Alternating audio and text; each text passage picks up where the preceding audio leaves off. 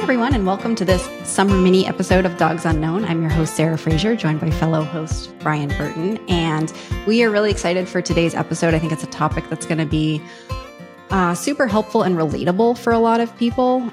If you are the guardian of a dog with maybe a more complex behavior profile, even if you're not, but especially if you are, finding the right care team to work with them and with you can be a real challenge, whether it's a trainer or a veterinarian or a pet sitter or a boarding kennel. When we're speaking specifically about the behavior and training field, I think this is made a lot more challenging by the fact that dog training is an unregulated industry. You know, it's something we've talked about in the past, but it can be really difficult to figure out what someone's credentials actually mean, what experience they hold, and what types of techniques they're going to use to teach your dog and to coach you. So, you know, the other part of this is even if you're fortunate enough to find the person or the team that you really like and trust, learning when and how to advocate for your dog versus maybe to just trust and follow the lead of the professionals that you're working with, even if you feel maybe a little skeptical about their recommendations initially, can take some time and it can feel intimidating or like just uncomfortable. So today we are so excited to be joined by Instinct East Harlem client Kate, who is here to share her experience with finding the right support team for her dog Tegan, and also just share a bit about how she's learned over time to become a better advocate for her and for Tegan in the process. So welcome, Kate. Thank you so much for joining us today. Thanks for having me. This is very exciting. I feel like it's a brush with fame. No, we're so glad you're here. And thank you for suggesting the topic in the first place. And then for agreeing to come on as a guest once we asked you to do so. So yeah, I think this is going to be a really helpful conversation for people. Yeah, thanks. The joke is on my team, if you put your hand up, I will call on you and assign you. So I should have known what I was getting into when I suggested the topic. But I think we appreciate you agreeing to come on and talk through it. And I think just a side note for everyone listening today, we're going to be focused mostly on the training and behavior side of things today. But I do think this conversation really does expand to all types of care professionals like veterinarians, groomers, daycares. You know, it can be hard to find the right match and then to advocate for your dog in all aspects of the care realm. I think we can relate to that as humans too, and our own care professionals. So, you know, this is maybe expands even beyond our dogs. So Kate, before we get into some of the specifics about finding the right team, can you just tell us a little bit about your and Tegan's story, like how you came to be his human and what led you down the path of deciding maybe you needed to seek out training and behavior help? Yeah, Tegan would love to hear you call me his human. He would absolutely agree with that Tegan is often called the overlord in our household. He is in charge of everything. Tegan will be 3 in September. He is a COVID puppy. I got him when I was living in Boston. He's a terrier poodle mix, so high strung and lots of drive, and has a little Bichon to make him extra attached to me. I know, I'm watching your face, Sarah, and I know. And I got him during COVID when I was home all of the time, and I shockingly have behavior problems. I appreciate you calling in right away the different sort of breed aspects and how that might contribute to his behavior, because that's really helpful. So sorry to interrupt, but I just wanted to say that I love that as part of the description. Thank you. One of the things that really helped me with Tegan was figuring out the kind of dog he was. And I know that you guys have talked about that before. And it doesn't define him, but it definitely defines, I think, how he learns and what drives him. And I think a couple of important points. I knew the moment that the owner handed Tegan to me that there was something not right with Tegan. He was screaming. And it went beyond just a puppy who was a little bit nervous about being separated. It's like he was so uncomfortable. He was 10 weeks old. We'd had dogs growing up. I was like, that's not right. Like, there's something not right. I thought, well, maybe he'll settle in. We'll just get home. It's been a long day. He grew up out in a rural part of Massachusetts near where I grew up. He was raised by a family that we knew. And, you know, maybe this is just really hard for him. And we got home, I had a flat tire on the way home. So it was a very eventful drive home. We got home and I thought, okay, like he'll settle in and we'll be mellow. And it didn't happen. And I also didn't really worry as much about it because I was home, and I just thought, well, maybe like I'm home. He just needs more time with me. We lived in a quiet part of Boston. So we lived in a building that was not completely full. It had really big elevators. There were not a lot of dogs in the building. And so what I thought were Tegan's full behavior problems, I really came to realize when I moved to New York with Tegan. And when I moved to New York about 2 years ago, I think it was a combination of separation anxiety that he had, which was real. In Boston, he dug through to the subfloor of my apartment inside of 5 minutes of being alone, all the way through carpet, wood, padding, wood again. And things I had learned about Tegan, like he didn't like to be crated. He didn't want to be where he couldn't see me, but he was okay if he was behind a gate. Those just hit massive explosion when we moved to New York, and we live on a very busy street in a very busy building with small elevators and a lot of dogs. And it really, I think the move, the change, the change in scenery, the change in having to be around other dogs, like we hit this wall of like, my dog isn't even a dog I recognize anymore. He's so unhappy. I'm so unhappy. We can't possibly go on this way. And so that's sort of how we ended up being at Instinct. But he is, we were talking about this before we hit record. I have a photo wall of him. He is the absolute love of my life. He is the star of my Instagram. He has a stroller with flame holograms on it that he rides around in with no shame. He loves his stroller. And he is this really cool, funny, happy dog. He just has his quirks and has his things about him. And I often think if he didn't live in New York, he probably would be a happier dog, but we live here. And so how can I help you be a dog that copes and can live your best life? Oh, there's like several points on there that I don't, Brian, you might want to chime in on too, that I really love that you touched on, Kate. Like, I think one for people to really, really hear is, you got Tegan when he was 10 weeks old. Mm-hmm.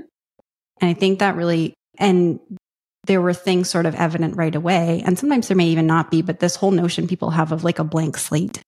Yeah. Like you're getting a puppy who's a blank slate, and then people heap all this blame on themselves for, if any sort of behavior issue develops. And I think it's so helpful for people to realize that like there's so much there already. And that doesn't mean you can't like do work and make progress, but there's so much there of who they are as a being that's outside of our control in terms of being able to like mold this being like clay somehow. So I love that you highlighted that part of it.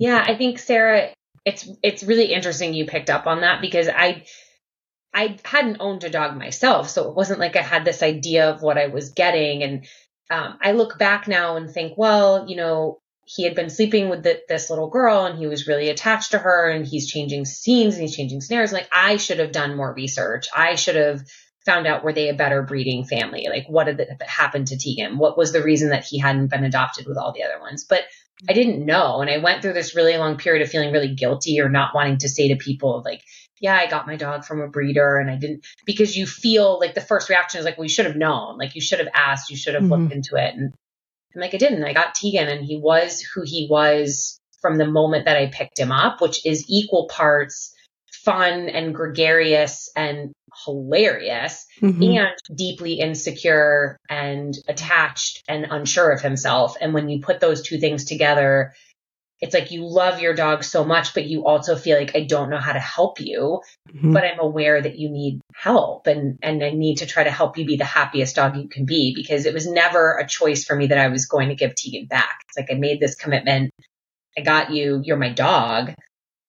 I can't just say, oh gosh, no, you're not really the dog I wanted, so I'm going to give you back and try again. It's like that. No, you're my animal. I made a commitment to you. I want you to be the best you can be. Well, and I think it's nice to sort of highlight that, like how much and it comes across so clearly, and no wonder, because I mean, Tegan is like a hilarious fellow, like he's really easy to fall in love with, and can be really stressful to live with, and finds life stressful himself. And I think it's like that intersection of the two. Like, it's okay to talk about the fact that maybe you're struggling with certain behaviors, or that this is really stressful for you and for him, and be madly in love with them and post fun photos on Instagram. And, like both of those things can coexist together. That's right. And that's okay and normal. And I mean, it's just sort of life, right? Like, it's messy. And, to be fair to other folks out there, because it would be okay, truthfully, if you had said like, you know what, I don't know if I can provide a good home for Tegan. Like, I don't know if I'm up for that. And that would have been okay for you to say, or for someone else to say, if someone was in that position. But it's nice that you found yourself at a point where you're like, hey, I have the resources and mental bandwidth and energy that like I love him, and I think I can make this work. So like, let me try, Sarah, I'm really glad you said that. I think there are two pieces I'm going to quickly talk about that I'm very aware of. One is that I'm financially able to really commit a lot of time and training to Tegan in a way that not everyone is. And I am incredibly aware of that. We joke I would be driving a new Ferrari if I put that money aside instead of into Tegan. Like, I'm very lucky that that is a decision I'm able to make. And two, the reason I found Instinct and some of our current care team at Instinct is Tegan and I were outside of a little outdoor space at my apartment. And I'd been living here about 3 weeks and it was just bad. Like, it was going badly. It was really bad. I'm tired. He's tired. We're so stressed. I cannot live like this anymore. And we're going to take one more crack at this. And if I can't get it, you're so unhappy. That's incredibly unfair to you. You deserve to be happy. You can go live somewhere else. And so I'm glad that you called that out and reminded us. And I would have felt okay about it. I would have said I did everything within the means of what I had at the time to try to make this a partnership that could work. And I couldn't get there. And I need to do what's best for my dog, not what's best for me. And what's best for my dog might really have been for Tegan to go live somewhere else.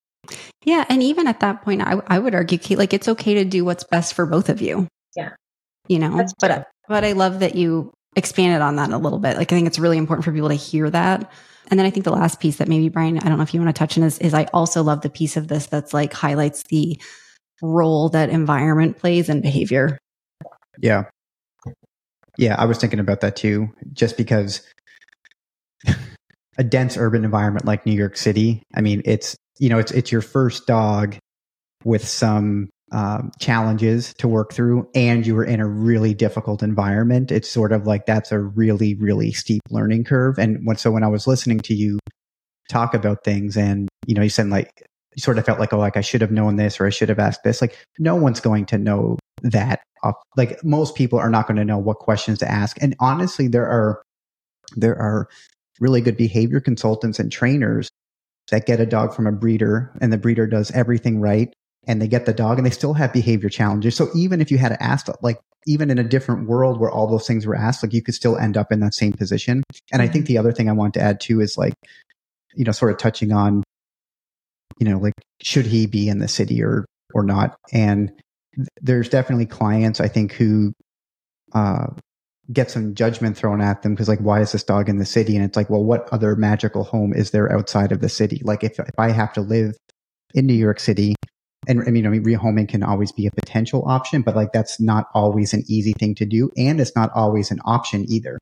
And so, like, we sort of have to do the best we can to help them cope and adapt what we're doing to help them sort of thrive in that environment. And, but I just want to, I want to touch on that because I know clients have sort of felt that judgment before, and it's just not always a realistic option.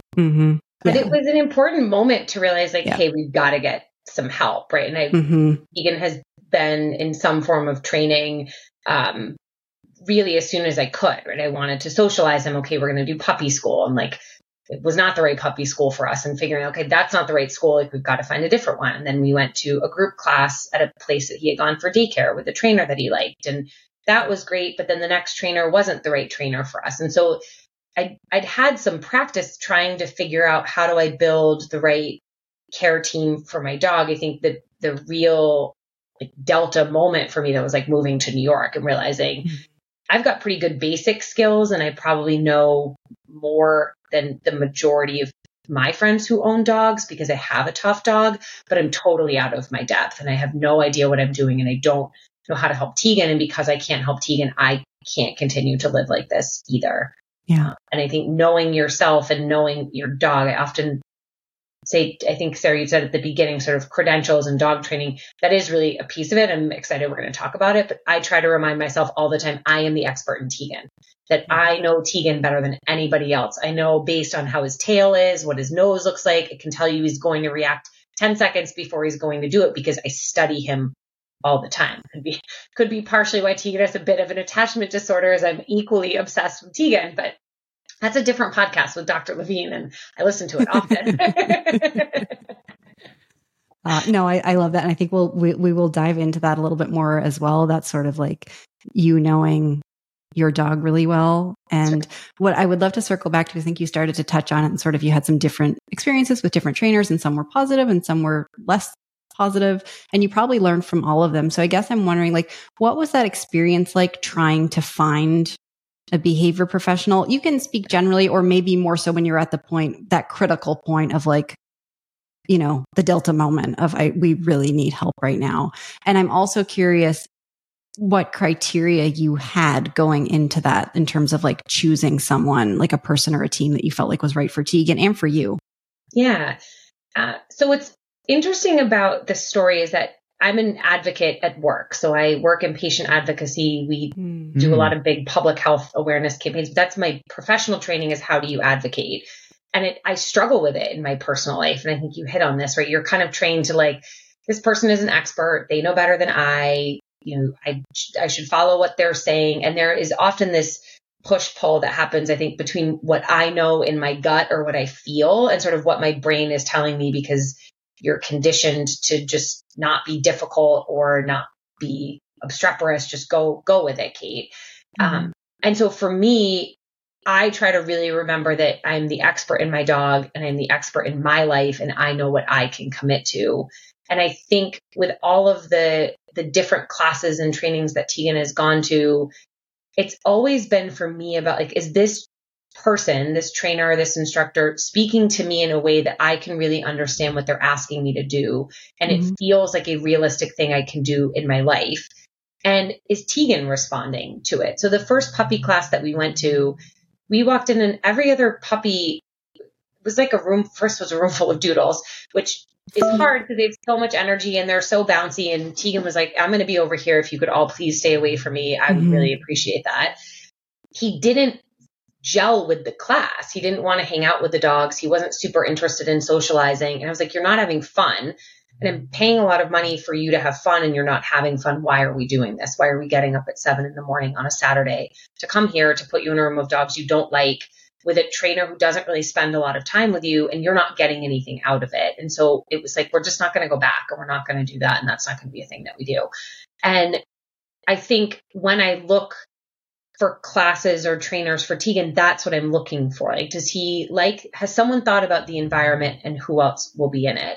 Does the trainer or the instructor match me? Are they going to break it down in a way that I can understand? I'm an example learner, so I need you to teach it to me by telling me what it is like, or telling me what it will look like or feel like or be like, because that's how my brain puts together the scenario that we're going to recreate. Like when Tegan does a downstay, you want it to look like this and you want him to stay like this. I don't learn really well if you just say he's going to go down and stay and you're going to walk away, because I'm like, well, what if I walk away and he gets up after 5 seconds? Is that a win or is that not a win? Like I know myself and know how I need to learn. I think the classes where we've not done well have been classes where the instructor can't do that. The instructor is locked in their way of explaining it and can't deviate to explain it in a different way to the individual dog. I learned pretty quickly that classes were not going to work for us for that reason, that I really needed the individual one-on-one explanation, because Tegan didn't do it the way every other dog did it. So the first puppy class was a failure. We found another class. That class was great, but it was 4 dogs. Tegan loved them. It was really small. It was with a trainer we already knew. We graduated to the next class. It's 12 dogs. It's in a noisy facility. And it was a trainer that just very much had her way that she was going to teach you to do it. And this was the way the dog was going to learn it. And this was the way the dog was supposed to be. And we didn't fit that. And I think one of my great regrets in self-advocacy is I didn't quit that class. I just kept going back. I kept thinking like, well, she's this great trainer and we love this facility and all the other dogs are getting it and maybe Tegan will get it.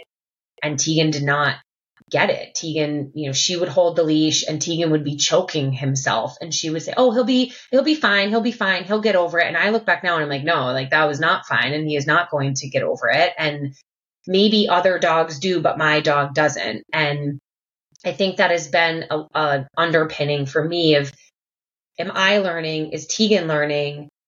And how do I put us in a position where we can both learn, while understanding that group class is not the place for us to do that, that my dog doesn't learn at that pace and he doesn't learn that way. And there was another dog in that big dog class. It was a big Doberman. And that dog also hated that class. And I remember talking to the owner and feeling so much solidarity with her because we were like the two class rejects. So every other dog in the class can do the down and the stay, and the owner walks away, and then you get to us, and it just is this, you're supposed to walk around the circle and our dogs are losing their mind.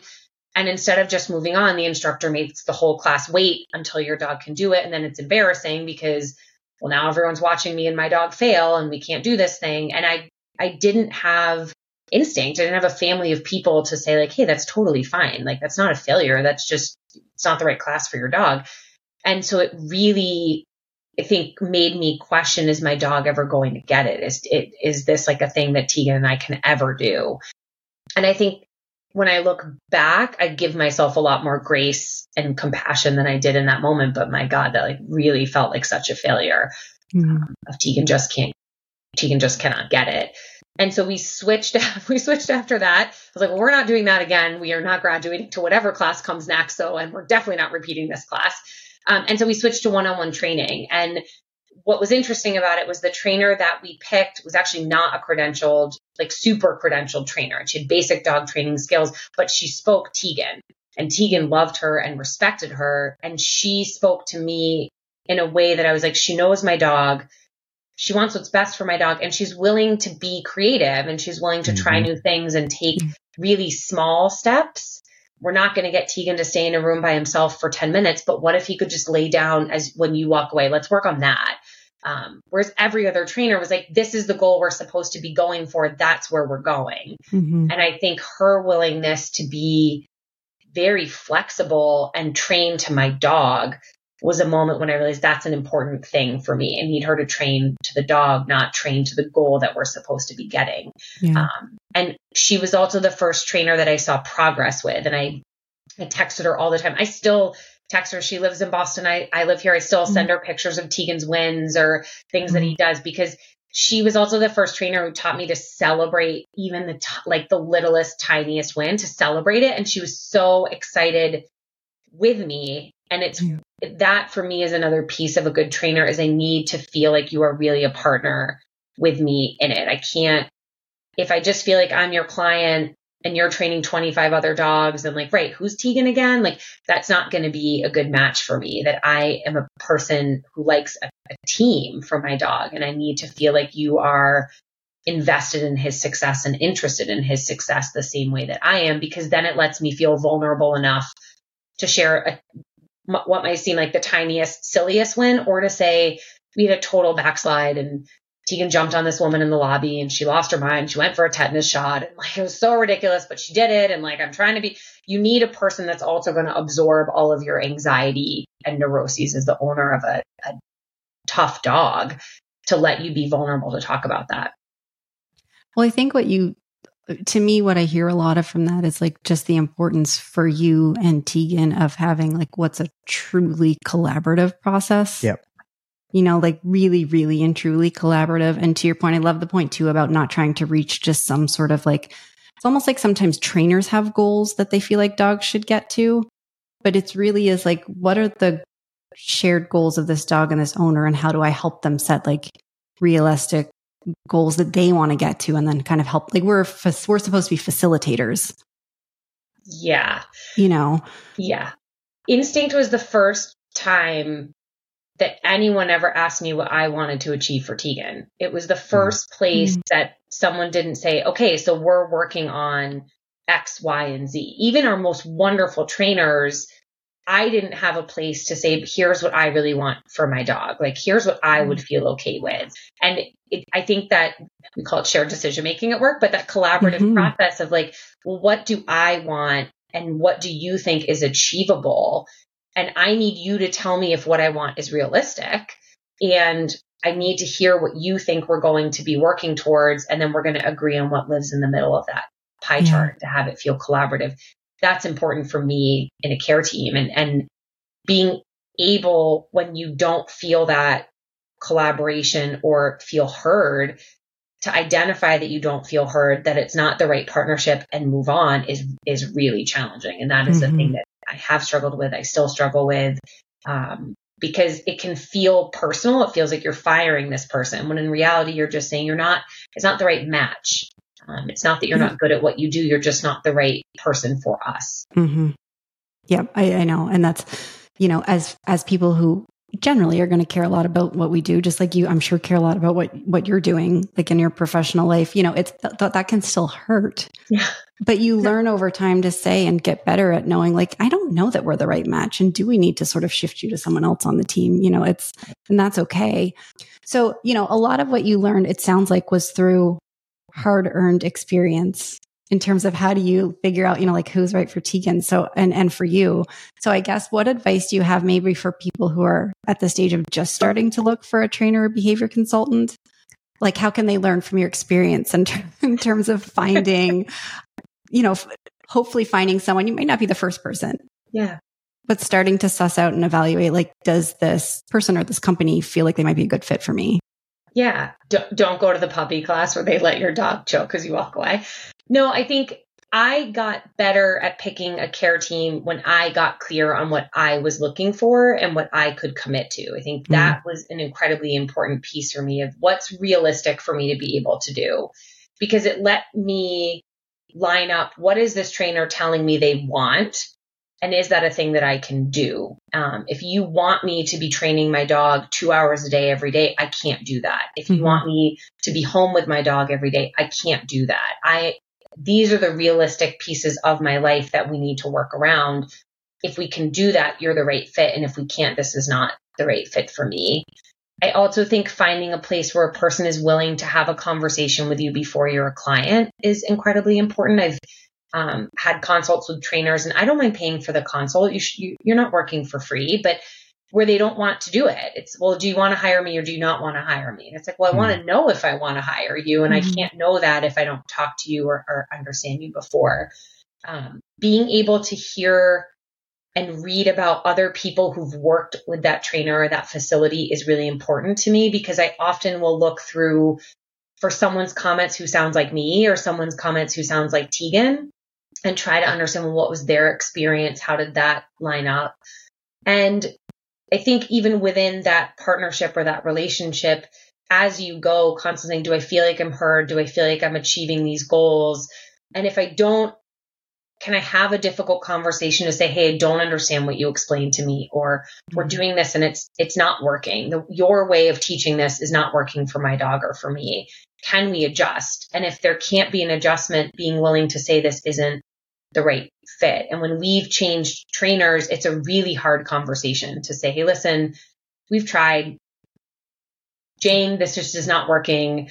I really want to try somebody else. It's not personal. You're just not the right fit.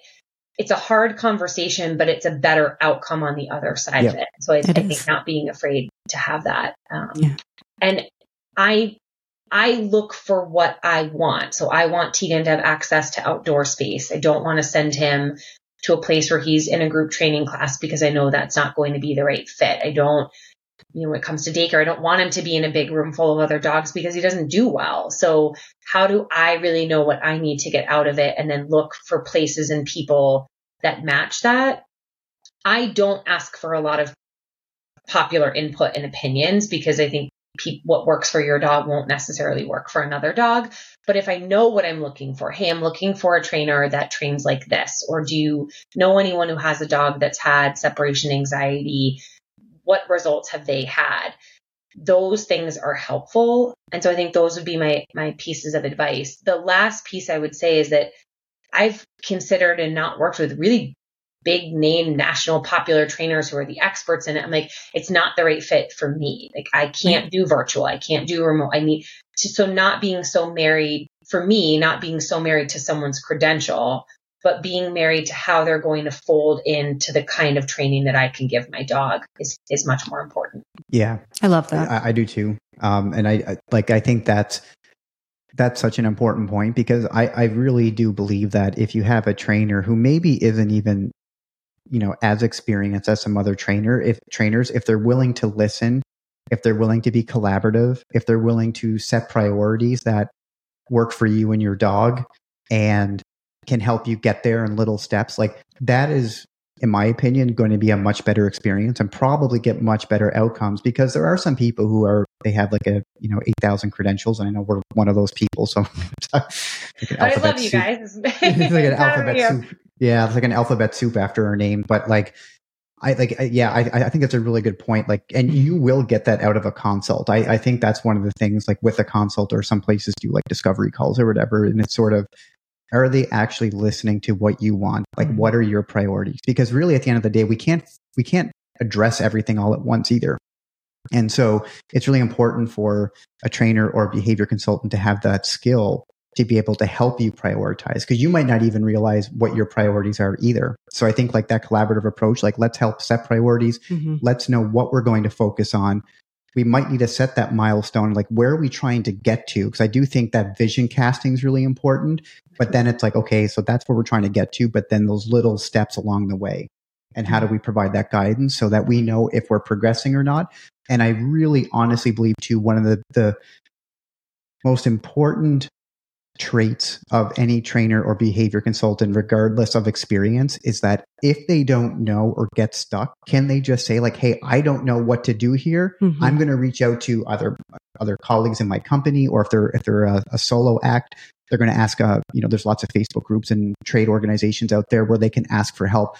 And so I think if you have a trainer who says like, I don't really know what to do here, I actually think that's a positive thing, because if they can go get some feedback, you might be able to make some progress, or they might be in a place where they say, hey, I don't know if I can help you move further. I don't know if I'm the right fit for you anymore. And sometimes that can happen too. So I really loved all those points. And I think they're just super, super important. And if someone can hear that and that helps them make a good choice, I think that's amazing. Yeah, absolutely. And so then I think all of that will be really helpful for people.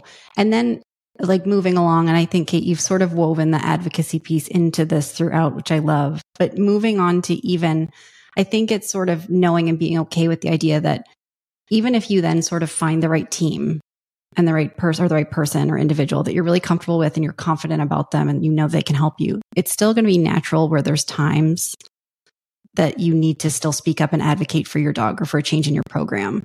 And I think I love that you mentioned this earlier on. One of the reasons, one is just because, that's just part of complex relationships and moving through complex situations. So never going to be like complete, I don't even know if synchronicity is the right word, but it's like, we're never going to always be on the same page together. But also because, the reality is, as behavior professionals, we have a really broad base of knowledge about dog behavior and dogs in general. But yes, your knowledge and experience of your individual dog is so deep and so nuanced. Even if sometimes there might be like misinterpretations of certain behaviors with owners, like you are the expert. So even if we really want to help, right? Even if we are so invested in helping you reach your goals, like we start out with a more surface level understanding of who your dog is and what their behavior is. So we learn more by asking questions and like observing your dog's behavior over time, but you help us fill in the gaps by doing some of that advocacy, right? Saying like, that doesn't sound right to me, or, hey, I have concerns about how that's going to work for Tegan. Can we like expand on that or explore a little bit more, or discuss different options? Yeah.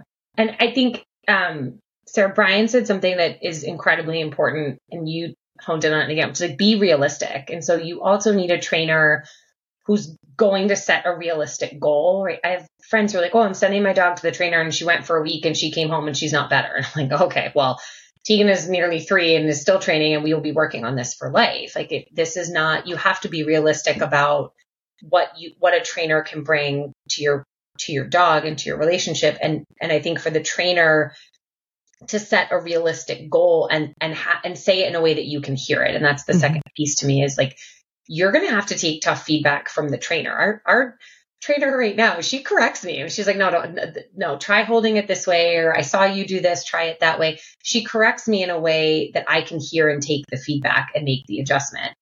I've had other trainers who correct me in a way that make me feel like I'm back in Catholic school. And I'm like, this is not, I can't, now I just feel like I've done something wrong and I'm not sure of myself and I'm not certain, and I'm not, now the rest of the lesson is going to be a wash. So I think figuring out a person that's going to be able to give you constructive feedback and a trainer or a team that can give you constructive feedback, and making sure that that's always part of your expectation setting. And I think the other thing that you mentioned that is important is that I am the expert in Tegan, but I sometimes have blinders on about Tegan, and a good trainer can be a flag, right? We had our trainer at Instinct say to me, I know that you've met with one behavior vet and this is what she told you. It just doesn't really seem like that's working for you or for Tegan. I think you should go back and get another opinion with a different vet. And I was like, no, we saw the vet and this is what she said, and she's the vet and like they're hard to get in with. And she was like, no, you need to, if you don't, I will send a letter. Like, you need to call back and say you want to see another vet, and here's why. You're not making progress. You need to see another vet. And that push, I never would have made that phone call. I would have just said, no, like she said to give it time. We need to give it time. That trainer knew Tegan and knew me. And she was like, no, this isn't, you're blind to this and you're missing it. And you need to call back and you need to get a different vet. And I'm so grateful she did, because we found a good vet who I think has a different care plan that in some ways is similar and in some ways is different. But we would never have made it there if that trainer didn't say, you're missing it, or you think this just is Tegan, but I'm telling you that it could be different. Because to Brian's point, like, I phoned a friend and I asked somebody else, or I asked another trainer, and they really think you should try this other thing. And so I think that feedback loop is an important piece of a good care team. Is this a person who knows me and can give me feedback in a way that I can hear it and take it and execute it, is important to be successful. Well, and good on you for being able to hear it, but also I think probably the timing of when that came would have been really important as well. Because if that was, say, the message you got in your initial consultation with Instinct, we probably wouldn't be together on this podcast right now. Right. Because really we would have no business making that recommendation, because we wouldn't know you and Tegan well enough at that point. But I love that you brought that up. That sort of that need for like, yes, the full range of feedback, and being prepared if you have like a dog with a complex behavior profile, that like in both directions, there's going to just be some challenging conversations sometimes and dialogue, and it doesn't have to be personal. It's just really is like, there's going to be stressful times and there's going to be really wonderful times. And that's just part of that relationship. Yeah. So I am curious, you actually told us about a time that you wished you had maybe advocated for Tegan, like in that class. Yeah. But can you think of a time when you really did like speak up and advocate for something related to his training or his program? It can be like when you were with, I would love to hear an example of when you were with Instinct, if you have one. And what did that feel like? And how was it like, how was the feedback received, and what kind of happened like as a result? Oh, Sarah, you're getting into the tea. Like, I want to know. Yeah, I think it is rooted, I think, in recognizing that trainers are great trainers, period, full stop. They're not always the great trainer for you and your dog in the way that you learn. And I think when you can sort of hear the story in that way, it makes it a little easier. And it is about working on departures and separation anxiety for Tegan. And it's a thing I'm constantly working. Like, that's the nut we're always trying to crack. And we were working with a team of trainers, and the plan that was suggested, like, I made sense on paper, right? Has worked for other dogs and sort of is rooted in the way that we do it. And I think really was rooted in a lot of evidence and fact and asking around, and we're going to try it this way. And then that week didn't work. And okay, we're going to try it this way. And like that week didn't work. And we were a few weeks in, and I'm frustrated, and Tegan isn't getting anywhere. And I'm just like, this is not working. And being able to go back and say, I really respect you. I really respect the kind of trainer that you are, but the way that you are working on this is not going to help Tegan. Tegan understands that training is a game. Tegan loves to play games and he loves to please. And so the second that he figures out that we're training, it's not real life anymore in his brain. It's a challenge that we're trying to do. And if I can do it and I can master it, I win and I get a treat. And then my mom's happy and we move on. And there was just this disconnect where like, I know that is true. And that is not the way that this training plan is being delivered to us. And it's hard. It's hard to say I like you and respect you as a person, but this is not the right way to do it for me. And I really want us to try this. And being able to go back to our original trainer and sort of say, hey, listen, these are the pieces of that plan that I understand fundamentally, but it's not working. And I need to stick up for Tegan and I need to stick up for myself because we're really frustrated and we're not getting anywhere and we're wasting time and we're wasting money and we're wasting your time and we're wasting my time. And I think I felt confident enough in doing that because I'd been a client at Instinct for 2 years and I know the team and I know you guys and I know that that's a safe space to give that feedback. It's still really hard. I still think about it and worry about it. And I'm like, oh gosh, like really, you don't ever want to hurt anybody's feelings. You don't ever want to make anyone feel badly. And you know that everyone has Tegan's best interests at heart, but being able to say what you're doing isn't working. And even the way we found our second Instinct trainer was the original trainer. I said to her, like, you're a great trainer. This is not the right trainer for us. Like we are just not we're not making enough progress on the things that really matter to us. And I don't feel like I have enough of your attention to get there. And those are really hard moments. But in both of those cases, it put us on a path where we are with a trainer who is the right partner for us, who is working on a great plan, who will reach out and call Brian and call you and say, hey, I'm working with Tegan on this thing and I don't know what to do. And can you help me with it? That's the right trainer for me and for Tegan. It is not in any way to negate how successful that plan or that trainer is with someone else. But for us, it wasn't right. Yeah. I really appreciate you sharing that. I think it's so helpful because, there's a lot of, dog owners who listen to this show, but there's also like a trainer contingent. And I think it's just so helpful for people to hear that.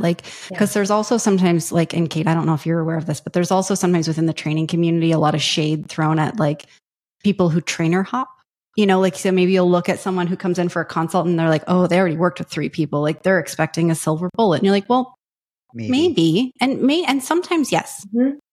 But often it's just, maybe someone's trying to find the right fit, or maybe they it's also, I don't know that this reflects yours and Tegan's experience, but I know there's also other times where it's just this is a journey and you learn things along the way. And sometimes it just takes someone saying something a different way or being able to connect with you in a different way that actually resonates, or you're at a point in your life where you're like, I can do this now. That's right. That's right. And that's okay. It happens. Yeah. I think I learned recently about how people learn. It's you teach and you learn, and they are 2 totally different tracks that are happening. The content is coming out, but your ability to learn from it depends on how that content comes out. And it's not, you could deliver the same content in 5 different ways, and only one of those 5 will result in you learning. Right. And it doesn't mean that the content is wrong. It just wasn't said that right way. And I think for me, what it was this isn't working, and you're not picking up on the fact that it is not working, and you are not hearing that I am frustrated, and I don't feel heard, and I don't feel like you're hearing me, and we're not getting anywhere. And I don't want to keep going down a path where I'm not going to get anywhere. And I think for the owners who are listening, it's be realistic. Tegan wasn't going to let me leave the house for an hour on our first pass. Try to see what are the small wins I want along the way. But for the trainers, my advice is tell your clients what the small wins are to be looking for, and listen to them and try to hear, is this working? Is this not working? Could we think creatively about a different way to solve this problem, instead of just, this is the way we're supposed to do it, and this has always worked, and we just need to keep working at it this way. It's maybe for other dogs, but not for mine. Yeah. I think that feeling heard piece is something that's just so important. If you are a client and you don't feel like you're actually being listened to, the trainer might listen and say, Kate, I hear you. Humor me. Let's do this for X amount of time, because I've seen with similar types of dogs in the past that maybe it starts out as a game and evolves, or, or whatever it might be, or hey, I hear you. Let's try these adjustments to make it work better for just that piece of feeling heard. Yes. Makes all the difference in the world. That's right. Because you are the experts. And I say this, people at Instinct will say, oh, you're the dream client because you do what we tell you. I'm like, well, I'm paying you for your professional expertise. That you are a professional expert in dog behavior training. If someone asked me what they should do about patient advocacy in pharma, I would hope that they would listen to me because I'm an expert. That's the purpose of retaining an expert. But you also need to feel like that expert understands what you accounts for, brings into the consideration what you know about your dog. And then being willing, to your point, to meet in the middle. Hey, I hear you, it's not working, but can you just give me 2 more weeks, and here's why I think that I know for me, that's a good way to explain it. If you tell me why we're doing something, I often will stop asking you why. But I think having that relationship. Yeah. And I also love too, just is that like sort of time boxing on certain things, I think can also make a huge difference. So if it's sort of like something where I'm a little skeptical about if this is going to work, it's sort of like that question on, well, how long should we do this and how long will it take for us to know that this is working? Or if it is starting to work, what does that look like? Because I do find that too, is that can really help people say, oh, okay, so we're going to do this for 2 weeks. And if the intensity and frequency of the behavior starts to decrease, or we see whatever, then we know it's working and maybe we're on the right path. Whereas if we do this for 2 weeks and nothing's changed, then we should do something. Because I do think that's a really important point. Because the other thing too is sometimes I think owners almost get like, it's like if things aren't working, it's because you're not training hard enough. Right. Or you must be doing something wrong. Right. And that can happen to owners. And when I hear that sometimes, thankfully it's not most trainers, but there's a section of trainers where I feel like that's their response to any sort of questions about progress or those types of things. It's just like the owner isn't working hard enough or they're not doing it right. And in my experience, that's usually not the case. It's actually what we're choosing for this dog and the owner in this environment is not working. We need to do something else. And the odd time it is someone who's like really not putting any effort in, but that's such a small minority of cases. That's usually not it. Yeah, it is. And I think that elasticity of not breaking up with a trainer when you don't get what you want in 2 weeks, but also to your point, Brian, like I tell every trainer, listen, I don't have a ton of time to give to this. Like I'm trying to carve out time, but I don't have a ton of time. And so I need a training plan that I can do in this kind of time scenario. And sometimes the answer is, okay, let's block it out this way. And sometimes the answer is you actually can't do that. You either need to spend more time on this or you need to accept that you can't work on this right now. And, and I think that meet people where they are, but be willing to have that elasticity is important as well. Yeah. No, I love that. So I know you've said, and I totally agree, it still feels uncomfortable, even if you manage to do it. And even if this is like, how to advocate. Right now, Sarah, I'm like, please don't ask me. What if they're listening? No, like what advice do you have for people who are in that position where they're like, oh, I really should say something, but I feel intimidated about doing it. Like, especially knowing this is, you have professional background in this as well. I just wanted to hear from you as Kate, a client who cares about this as well. But like, it's really cool that your background is in health advocacy. So I don't know, like, do you have advice for people in terms of, actually being able to do it? Yeah. I will tell you what I need to do, and maybe that will resonate with some other people. I need to write down the points I want to make because I find confrontation really emotional. And so it can be cloudy in my head. And so I have a hard time saying what I want clearly in a way that I feel like I walk away and said what I wanted to say in the way that I wanted to say it. And so I am a notepad person. So I will write down like a few points that I want to make sure I make. I also try really hard to remember to root them in things that are not personal because I don't want the person on the other end to feel like I'm attacking them. I also don't want them to come back and be like, well, you're a bad client and you don't train Tighe. So it's like, this isn't a personal conversation. This is about a service that you're providing and me as your customer. And I root myself in that. This is a person I have hired to provide a service. It's not the right service. If the mechanic doesn't fix your car, you would go to another mechanic. Trying to figure out how you can deliver that in a nice way of, we've worked really hard. I call it the compliment sandwich. I'm so grateful for the progress that we've made. I know that you're an incredible expert in this field. I really appreciate you giving me the time and being willing to take us on as a client. We've been together for 6 weeks, 8 weeks working on this. We've tried a few different things. I'm not feeling like we're making progress and I'm not interested in continuing to try other things. I think that's another important piece for me is not leaving the door open for like, well, okay, yeah, I guess we could just give it 2 more weeks, but really saying like, we've tried it. I've hit the end.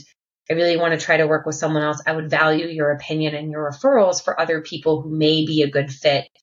For us, we're looking to train on these issues in this way, right? I don't have a ton of time to give it, but I really wanted to be with Tegan on separation anxiety or whatever it is, and try to just keep it really grounded in facts and really short, declarative, like, I value you. I appreciate you. I'm so grateful for what you've given. It's not the right fit and I'm not interested in continuing to work on it, or I'm feeling like we're not getting anywhere. what are you feeling? What are you seeing? What are your observations? And then, we really want to see somebody else. Could you refer someone? Or we're going to take a break and we're going to try this other way of doing it. And I hope that we can come back. If that's not the right fit, I hope the door stays open, but would respect if you've moved on with other people. Just try to be short. Yeah. I like that a lot for sort of if you're at the point where that advocating or speaking up is about really kind of moving on. Yeah. And that, yes, just saying it it can be hard sometimes. But really helpful. I'm definitely a bullet point type of person. I know some people have to go full on scripts, and that's okay. Like if that makes it easier for you to just write out what you're going to say, and you might not do it word for word, but I know that can really help people because conflict and confrontation is just uncomfortable and scary. Even if you know the other person is not going to respond in a confrontational way. Right. It still just feels yucky to do it. And especially if it is someone that even if it's not, but especially if it's someone that you really are I really like this person. I'm thankful for what we did together, but it's time to move on. That's right. And then if it's, even if it's for things like just advocating for a program adjustment, hey, I think we need to switch gears here. Yeah. I think the other thing too is knowing it's okay if you don't do it in real time. If you walk out and you're like, oh, I really wish I had.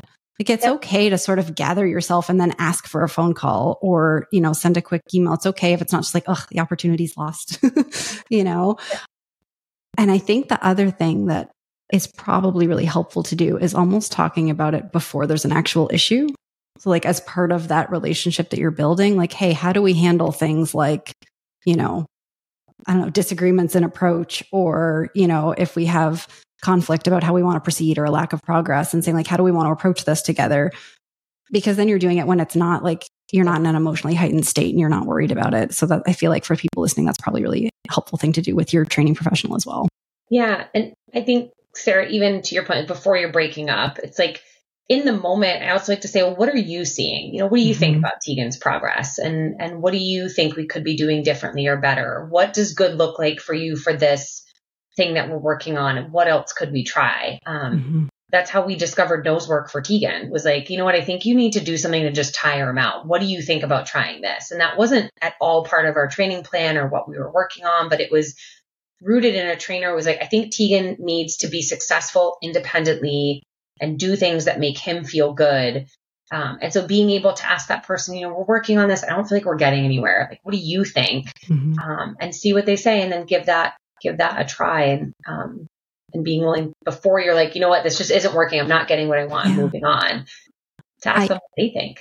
Yeah, I absolutely love that because I think the other piece of this that highlights for me as well is just remembering, that, trainers are human too. And sometimes we feel a lot of pressure to be I have to get you to your goal and that's what we're doing and we're going to work on that stuff. And sometimes even just asking questions like that can give help a trainer feel they have permission to sort of deviate from the script and be well, actually, I really think we need to switch gears a little bit and focus on A. Or do it in parallel. So I love that you brought that up as a question to ask as well. I don't know if you have anything else to add on that piece, Brian, but. No, I think that's good. And I think I love the way of phrasing it that way. In my mind, that's not even confrontational. That's just having a conversation. I know that comes from experience and everything, but I think all of those things are great. And I think if you come into it that way, it doesn't even have to be confrontational. And I think if you have a good trainer, a good relationship with them, if they hear that, they've probably heard it before. And I think that's really good. Because if you come in with confrontation, you didn't do this or we didn't, that whole conversation's much more difficult to sort of have. And I would bet for people listening to this episode, they're sort of going to land on the opposite side. A lot of people will kind of come in and the trainer's did they just fire me or did they want to book another package? Right. To your point, Brian, it's if you can say to someone, hey, we were trying to get to this and we don't seem to be getting there, or we're trying to get here and I don't know about you, but I just it feels slow, or what else could we be doing? I respect and value the depth of expertise that the instinct team has, the kinds of dogs you trained and the years that people have trained. And I want to know what else you think we could be doing. I don't want a trainer who's just going to do exactly my plan the way I want to do it. That would be going to a restaurant and only eating exactly what you thought you wanted. Like the best restaurants are the ones where like, I never would have ordered that, but the way they talked about it sounded so cool and it was so yummy. Like I want a trainer who says things like, hey, have you ever thought about nose work with Tegan? Or, you know what? Tegan is a dog who is going to have to come for a camp every couple of months because he really needs time to reinforce it. Are you okay with that? And then when they get to camp, well, what do you want to work on? And then having a trainer who says, well, I also think we could try these couple of things. Or are you okay if we add in, I want your opinion and I want you to tell me what you think we could be doing. And I think that's just an important note for what makes a good care team is having people who will say, well, have you thought about this? Or what if we add that? Not just, I want A, that's all I want. I'm not interested. Give me A or give me death. Like that's all that I want. A hybrid, some political quote in there, but I think that's important for me is that I know 0.0001% about dog training. You know 100% about dog training because that's what you live and breathe and do and want to be good at. I want to know what you think and what else we could try. And I think Tegan and I have figured out some of the funnest stuff to do together and made the most progress by kind of trying new things or having trainers who are willing to off-road or to say, I know that you're really worried with Tegan about kids. I'm going to bring my kid. It's going to be fine. She's going to be okay. She's going to throw treats at Tegan. It's going to be okay. Let's just try it. Whereas I would have been like, no, he doesn't like kids. Don't let him near kids. It's going to be so traumatic. And just having someone say, hey, like, let's try this. I've tried this before. I think we should try it has been really important for us in terms of our success. Yeah, I love that. I think that sort of circles us back to that original like importance of collaboration piece and it really going both ways. Well, I want to be respectful of your time, Kate. I know I feel like we could talk for another hour and I have some questions that I'm going to skip because I feel like we still got so much out of this episode for people.